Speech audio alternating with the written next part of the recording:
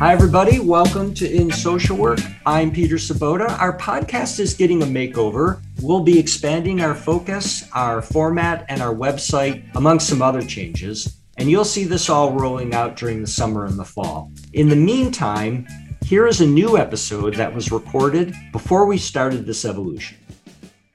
Hello from Buffalo, and welcome to In Social Work. This is Luann Back, and I'll be your host for this episode. In this podcast, Dr. Laura Johnson describes the Domestic Violence Response Team program. Findings from her research project examining factors that contribute to police officer support for partnership interventions are discussed, and implications for social work practice and policy are summarized. Dr. Laura Johnson is an assistant professor in the School of Social Work at Temple University. She was interviewed by Dr. Shanta Murshid, associate professor here at the UB School of Social Work. Today, Laura Johnson will be talking to us about a research project she conducted to examine the current state of the Domestic Violence Response Team, DVRT, program in the state of New Jersey. As part of this study, she explored the organizational structure of the DVRT, the nature of collaborative relationship among domestic violence organizations and police departments involved in the implementation of the DVRT, and how to measure the success of the program. Laura will talk briefly about her study findings and then focus on the collaborative relationships between police and domestic violence organizations, a finding she found to be particularly interesting and recently published in an article on the journal Violence Against Women. And this is a really timely topic given the current state of the world, the BLM movement in particular, and so we are very excited to have you, Laura. So our first question, can you tell me about the research project that the data for this study came from?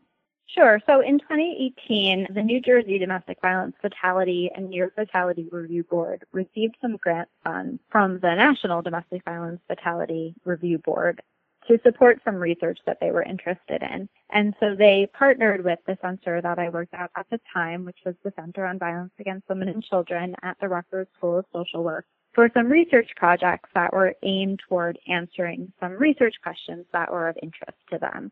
And so we were able to do 3 different projects with them, and the first looked at a unique domestic violence police response model being implemented in New Jersey. The second looked at how public high schools across the state are implementing teen dating violence prevention programs and response. And the third project, which was the one that I will be talking about today, looked at the state's domestic violence response teams. And so that intervention in particular was one that the board had identified over the years as having the potential to play a role in preventing lethalities. And so there was sort of anecdotal evidence that this could play a key role in, supporting survivor safety and connecting them to resources, but there was no formal research done in the state about the state intervention. We were able to, take this opportunity to learn more about the domestic violence response teams. Wonderful. And what sparked your interest in this topic? So an area of research that I am particularly interested in is interagency collaborations and coordinated community responses to domestic violence. And so this was an intervention that I observed was functioning in New Jersey. And in the literature, there's a lot of evaluations of coordinated community responses that have been done over the years. But findings of them have been mixed, and there's a lot of variation in what the models look like. So knowing that in New Jersey, the domestic violence response team was a mandated intervention, it came about in the 1990s as part of the Domestic Violence Prevention Act. I was interested in learning more about the program and how it was working. And as it turned out, in New Jersey, there hadn't been a ton of formal research into this. So it was an area that everyone was equally interested in learning about. Could you tell us more about the Domestic Violence Response Team, the DVRT intervention that you looked at as part of your research project? Sure. Like I mentioned, it was implemented in New Jersey as a result of a mandate that came down through policy. And so the policy says that each police department should either develop their own domestic violence response team or participate in an established team. And there's also some training components as well. So the general structure of the program is that in each county, there's a domestic violence organization, and that organization generally has a coordinator who oversees the response team. And so the response teams themselves are typically made up of volunteers, and so then they collaborate with the police departments in their county for implementation. Generally, each police department also has a police liaison who's involved in that collaboration. And while there's variation in how it actually gets implemented, the general idea is that when the police go out to a scene, if they have the sense that a survivor will be going back to the police department, that generally they would be activating a response team member to come out to the police department and meet them. And so while the survivor is there, the volunteer and the survivor could meet privately in a separate room and go over some things, such as resources and the criminal justice system, with really the goal of decreasing some of the trauma associated with domestic violence, helping survivors to make more educated decisions about their options, and really helping them to understand what access to resources are available, and really making those connections as a crisis response. Wonderful. And what were you interested in learning through this project? What were your outcomes? The things that we were really interested in learning about broadly were to get an overall sense of the functioning of the response team. Like I said, that there hadn't been any real formal evaluation of it, and so there was sort of anecdotal information about how it was working, but really having something to document how it was working and what were the strengths and challenges that were being experienced. And we looked at the organizational structure, the volunteer recruitment and management, and just kind of the overall nature of the collaboration. And so to get that information, we interviewed 24 individuals, 15 of which were response team coordinators, and 9 were domestic violence police liaison officers. And the police were a lot more challenging to recruit. And were there any findings that you thought were surprising or unexpected? Yeah, I would say that what I actually published on in the article in Violence Against Women that just came out were some of the findings that were particularly interesting to me. That in particular was not something we explicitly asked about, but what we found when we were analyzing the data is that comments frequently came back to the factors that fostered police collaboration with the response. While there was technically mandates that make this participation required, it's actually a lot more nuanced than that, as most things are. Some of the things that we found as motivating factors included these 4 areas, and one of which was the perceived benefits to police response and investigation. And some of those were really practical. It keeps the victims occupied while they're at the police department waiting for the officers to do lots of paperwork when they go back. So with the thought of that is, they're there, and while they're just sitting there, it would be great if they were able to have something beneficial come from that time. That was one perceived benefit. And the fact that officers usually had the opportunity to participate in trainings with the domestic violence organizations, especially the liaison officers, they would be able to go to the 40-hour training, which those who did said that they learned a tremendous amount from such an extensive opportunity. It also helped victims strengthen statements, for example, because it helped to calm them and they understood more about the process. So in addition to those benefits to the criminal justice system process, there's also, of course, the benefits to the survivors themselves, and in particular that it really clarified the criminal justice process, especially around protective orders, which can be really confusing. And it helps provide survivors with resources that sometimes they're not even aware are available to them. Interestingly, the need to comply with mandates did come up, but the thing that I found was sort of funny about it is that when people were talking about where the mandates came down from, people talked about a variety of places. And so some people knew that it was a public law. Other people said, I think it's mandated by our prosecutor or the police chief. While there's a definitive need to comply with mandates as part of it, some of it was not even really where the mandates were coming from. Right.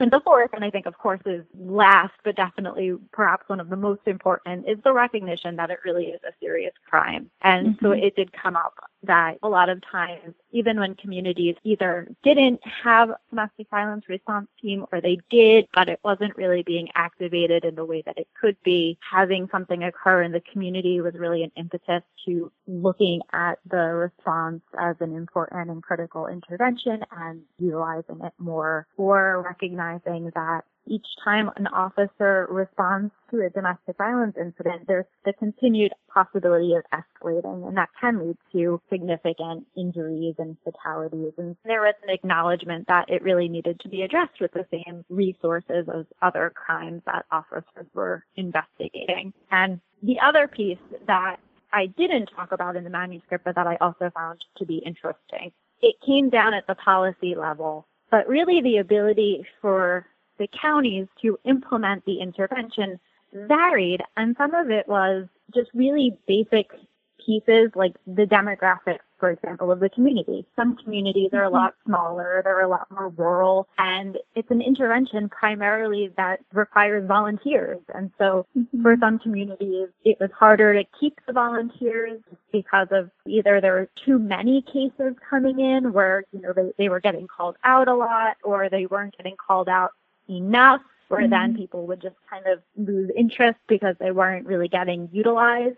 I thought that was sort of interesting because I think, it's a great idea. Volunteers are getting involved and it provides an opportunity for people to support the community. I mean, even the efforts that the coordinators had to go through in really maintaining a strong group of volunteers who are actively engaged required a lot of time commitment. Right. Well, I can see many ways in which this is a very social worky issue, but could you still talk about, why this is an issue that social workers should be concerned about?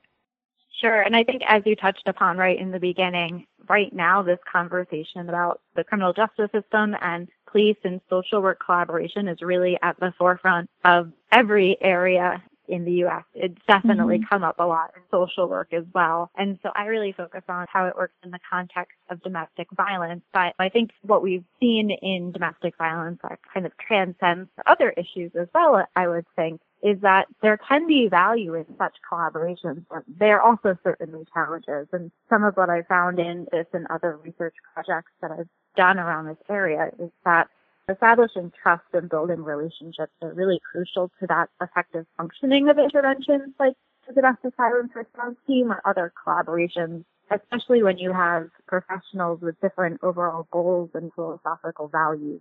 In those areas in particular, I think that leadership is really important in helping different groups to recognize collaboration can be beneficial. And in general, in a lot of areas, violence against women included, we're working in these silos. And I think social workers are really uniquely poised to make these connections across organizations and sectors because I think as social workers, we come to a place where really we have the best interest of the people that we work with in mind, and that you can kind of help to break some of those barriers that come from different philosophical values in the sense of your job is to do this with the police, that your job is to maintain safety while our job is to protect victims. And so how can we meet in the middle and find a way to do that? And of course, it's not that easy, but I think it's an important step that communities try to make. Right. And what are some practical implications of the research for policy and for practice? Sure. So I think for research, one of the things that I have found to be interesting and important is that these systems, such as the criminal justice system, are so complex that having one approach is not going to solve everything. Each intervention, I would say, has the potential to connect survivors with resources and provide some clarification around the process, which is really important. One of the things that I found is that there have been a lot of different research projects that have looked at the effectiveness of these interventions, but the research really kind of varies because the interventions vary, and rightly so, because they really need to fit with the community. But I think really trying to disentangle what about these interventions work really kind of in the sense of looking at the implementation and what are the key components needed to be effective is something that is of interest to me. I think another important piece, which is also probably one of the more challenging pieces in research, is that the survivor's choice is really important in domestic violence and, when navigating the criminal justice system and these coordinated community responses. And a lot of the research does include more administrative data because it's a little bit sometimes easier to access and less intrusive in a way. But, having a full array of data points, including survivors' voices, is important in gauging how the interventions are working. And so that's something that I'm also interested in. Right. What can social workers offer in this area? I think as a profession, we're talking a lot more about the role social workers can play and whether they should play a role or not in the criminal justice system. And I think that's sort of a broad debate that's been going on in the field right now. And I think it's really complicated. But at a minimum, I think that there's no right way or wrong way to collaborate in communities. It's really going to vary depending on where a community is in the spectrum of building relationships and trust. Bridging the gap and really starting those conversations can be an important first step. In some communities, unfortunately, the police department or the prosecutor's office might not be the best group to partner with initially, but maybe there's other people in the community that have that shared interest in supporting, in the case of this work, survivors of domestic violence or whoever that population is. And that's where the collaborations can really start, and they can build from there. And, then sometimes there's administrative shifts, and maybe there's somebody who wasn't so supportive initially. And then, the next person who moves into that position can get on board and, join that initiative as well. But I think that in general, being able to provide survivors with more opportunities and options is always beneficial. And again, that can look different because not everyone has the same level of resources or they start out at the same place, but I think it has the potential to provide necessary information and resources and connections that can be crucial in a survivor's decision-making process. Going back to collaborations a little bit, if I may, in your experience, have you seen social workers and police officers collaborating in a way that you think produces, say, justice or even meeting survivor needs? Yes, it's complicated, and I think it's really community-based. So I have seen some police departments that are doing really, really great work where they're really trying to be survivor-centered. At least the challenge for these types of collaborations, and one of the debates in the domestic violence field even, is those policies like mandatory arrest, for example, where on the one hand, it takes a survivor's choice away, which some argue is a bad thing. Some say it takes the survivor's choice away, which can be helpful for the survivor because it, takes them out of it. And none of these are easy choices. And I think to some degree it's always going to come back to what lens you're looking at it in. But I think that there are definitely collaborations out there where everyone comes to the table with a shared respect. And from there, they're able to work together to discuss cases and to have a shared responsiveness to if something goes wrong as part of the collaboration, there's enough trust that can be communicated in a way that creates a stronger system without severing any potential relationship.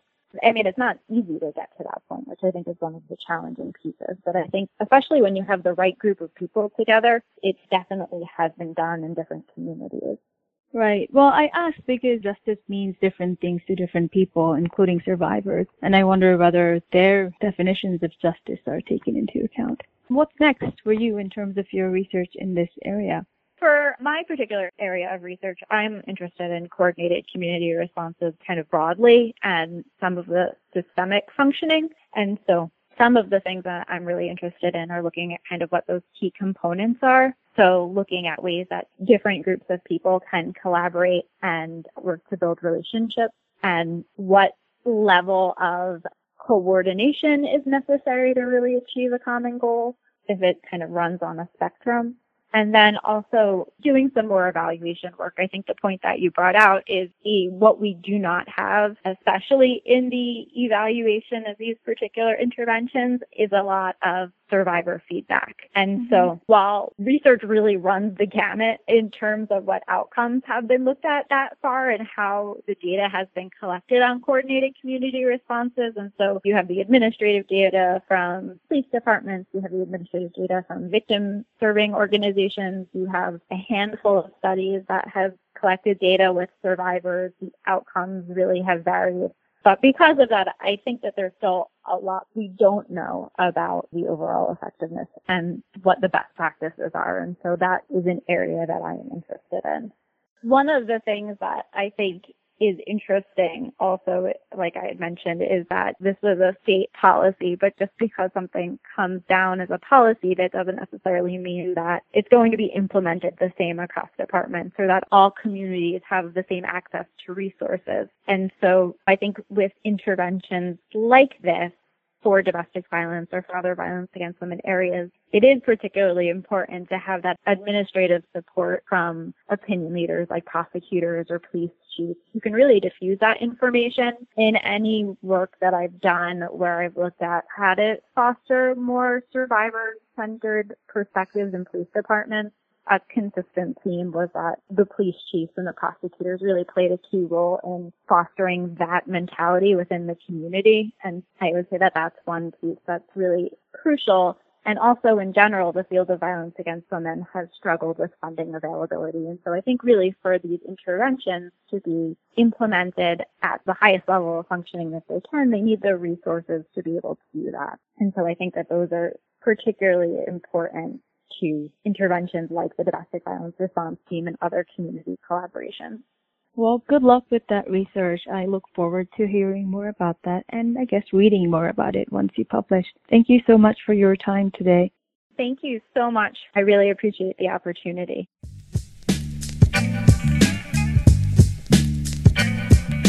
You've been listening to Dr. Laura Johnson discuss her research on the Domestic Violence Response Team program. For more information on this episode, please visit our website at insocialwork.org and please join us again at In Social Work.